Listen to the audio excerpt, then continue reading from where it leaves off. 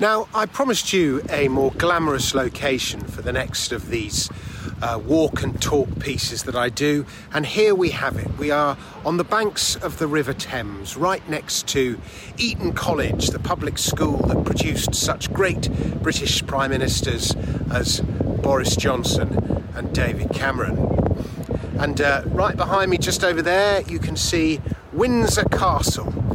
There you can see it just there, Windsor Castle, once the epicentre of the great nation that in 1999 sold all its gold at the bottom of the market. And I mention that because today we're talking about the country that was on the other side of that trade, the country that is thought to have bought the British gold, China. And by the way, as you can probably hear, we are right in the middle of a flight path, so I'm afraid sometimes this talk is going to get a little bit noisy, and I can't believe that the Queen would allow a flight path right over her house, but that is what she appears to have done.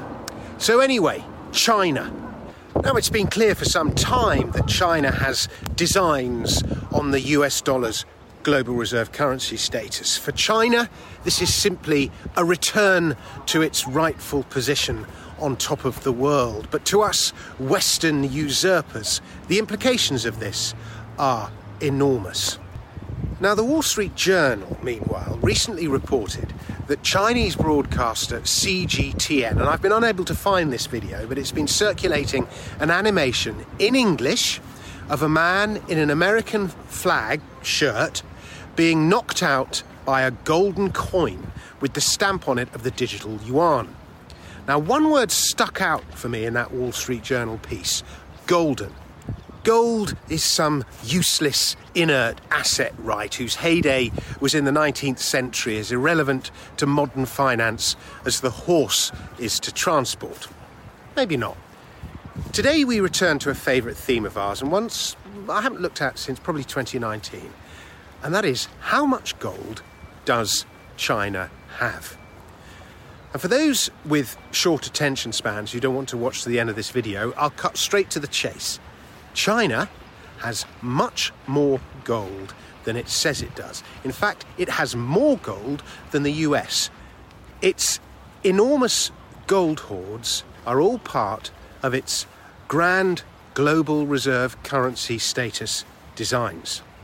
Right, now time to back up those assertions. Let's do an audit. Audits involve a lot of numbers, and too many numbers can get a little overwhelming, so I'm going to try and keep these numbers to a mentally digestible minimum. But let me start with perhaps the most important contextual figure and anchor that in your minds, and that is US gold holdings. Official records show that the United States owns some 8,133 tonnes, most of it in Fort Knox. Although I should say that gold in Fort Knox hasn't been audited for 50 years. The US is the world's largest gold owner, or so you would have thought, and gold comprises 77% of United States foreign exchange reserves. China's officially declared holdings are 1,948 tonnes, so about a bit less than a quarter of the US, and that makes up just 3% of its $3.2 trillion of foreign exchange holdings. The real number is, of course, much higher than that. China has been the world's largest gold producer since 2007. This past decade, it has produced about 15% of all the gold mined in the world.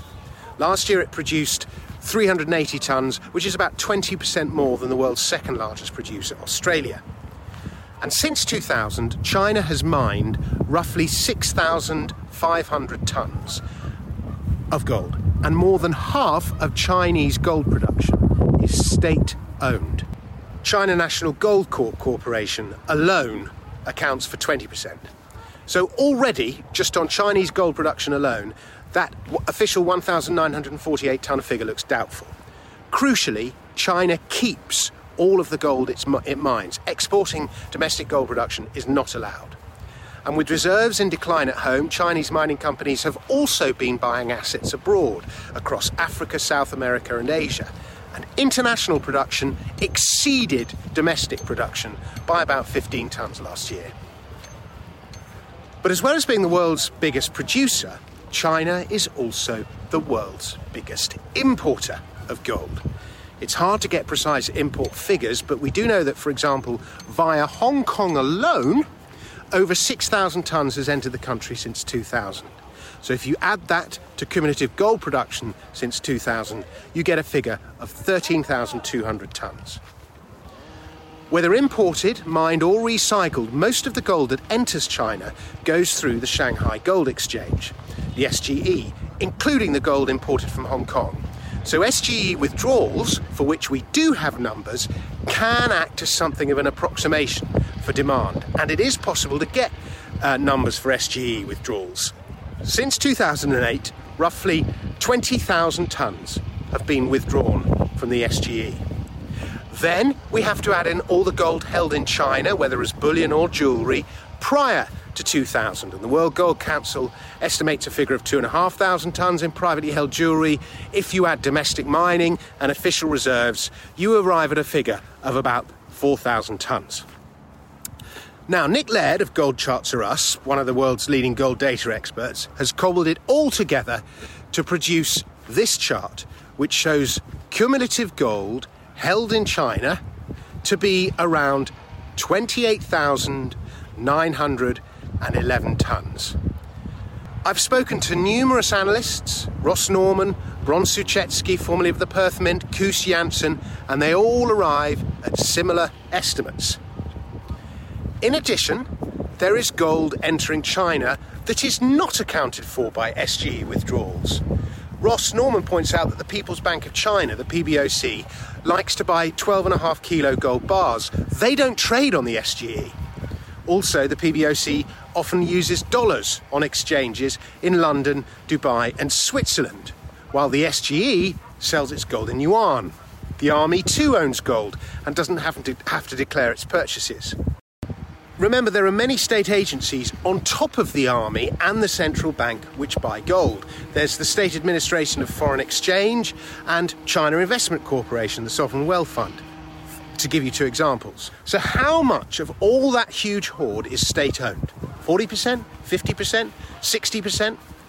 But at 50%, the implication is that China owns roughly 14,500 tonnes. That is 1.8 times more than the US. Now, it may be that only 20 or 30% of that gold is state-owned. I find that unlikely. But even if that's the case, it still owns more than the US. And China has been famously encouraging its citizens to buy gold since 2008. And the SGE has actually stated that only consumers buy gold over exchange. But it almost doesn't matter. This encouragement to buy gold, as one of my readers resident in China reported to me, kicked off a frenzy of laundry as China's citizens rushed to exchange the hordes of huqi cash they'd built up. In his local bank in Shanghai, he said, in 2009, he was standing behind a Chinese bloke who was unlocking bundles of euros, US dollars, Singapore dollars, Swiss francs in exchange for 5 kilo gold bars across the counter. Gold ownership in China is registered, so the government knows how much its citizens have. But it's commonly thought that should Beijing invite private holders of gold to support a major government currency initiative by pledging their gold as a kind of war bond, then there would be a 99% pickup. The vast majority of Chinese trust their government, especially when it comes to returning China to the top of the world. And that means a considerable amount of extra gold can very quickly be mobilised to participate in whatever Beijing is planning. Chinese gold holders don't have the same mistrust of government held by Western gold bugs. The party's seen as a good housewife to the nation. But the disruption it would cause means there's no way China can declare such large official holdings, not yet anyway. There'd be an unwanted surge in both the yuan and the gold price. The government's $3.2 trillion of US dollar foreign exchange reserves would be devalued. And to declare that much gold would be a direct challenge to American supremacy, which China is, I don't think, yet ready for. Parity first, then supremacy. So for now, they follow Deng Xiaoping's doctrine of we must not shine too brightly until everything is ready. President Trump wrong-footed the Chinese, and that and COVID, the great accelerator, may have brought schedules forward. The Chinese President Xi Jinping is known as a man of destiny, and he may want the great ascension to happen on his watch. But backing its money, if only in part with gold, as empires on the rise are wont to do, would give China great credibility in a world awash with money printing. And that animation of a man in an American flag being knocked out by a golden coin with the stamp of the digital yuan may not be so fantastic.